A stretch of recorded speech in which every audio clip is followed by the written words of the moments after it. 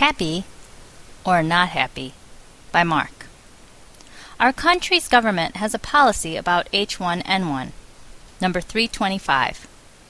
325 states that if there are 2 students that get the H1N1 virus within 3 days apart, classes will break for 5 days. I don't know whether today is a happy day or not. I can take a rest for 5 days, which is great. However, it means that 2 or more of my classmates got H1N1, which is not good news. Some of my classmates had fevers. The good news is that most of them can play basketball now, and luckily I am still healthy. I hope everyone can get better in the end.